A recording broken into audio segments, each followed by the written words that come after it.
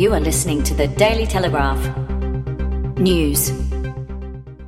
Hi, I'm Simran Gill from the Daily Telegraph with the top stories for Friday, June 28. The discovery that two former top rugby league players had developed the same traumatic brain disease ravaging the NFL has meant a terrifying wake-up call for Australian sport. Professor Michael Buckland's CTE report spurred shaken ex-Blues hardman Mark Spud Carroll and a host of other former players to offer their brains for further research. I look at some of the footage from when I played and I don't know how I got off the ground, he said. The wife of an Australian student and North Korea obsessive Alec Sigley says she and his family in Perth are very concerned for his well-being. They haven't been able to make contact for 3 days and there are fears growing he is detained in a hermit kingdom. Yuka Morinaga, 26, a software developer in Tokyo, usually speaks or messages with her husband via WhatsApp every day. They last exchanged messages on Monday night. I didn't notice anything weird, she told the Daily Telegraph. State Nationals leader John Barilaro will threaten to blow up the coalition alliance, saying the partnership is temporary and that his MPs must have the courage to speak out publicly and disagree with the Liberals. Mr Barilaro will tell the New South Wales National Conference in Inverell today that he will demand more funds from Liberals for voters in the bush and tell his MPs that the National Party must not be taken for granted.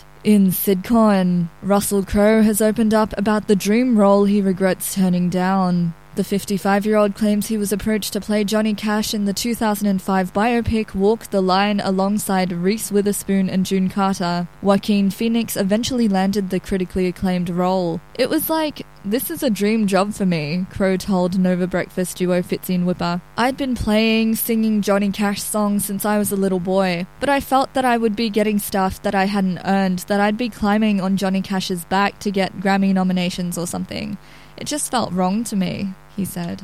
In sport, former NRL star Matthew Johns fears there are countless rugby league players suffering from concussion-related symptoms who are too scared to come forward due to stigma of being labelled soft. But Johns hopes that yesterday's bombshell report, which revealed rugby league's first 2 known cases of the irreversible brain disease CTE, will encourage people to seek help. The sickening fact is there are players out there, and I know of them, who even though they don't feel right, they won't come out and say something, John said. They were also worried that people would think they were soft or chasing money. That's a real tragedy. And now for the weather. Sydney, areas of morning fog, mainly in the west, 20 degrees. Canberra, areas of morning fog, then sunny, 15 degrees. Newcastle, patchy morning fog, then partly cloudy, 21 degrees. And Wollongong, patchy morning fog, then partly cloudy, 19 degrees. And that's all the news for now. If you're after more news, head to dailytelegraph.com.au or subscribe to this podcast. You are listening to the Daily Telegraph. News.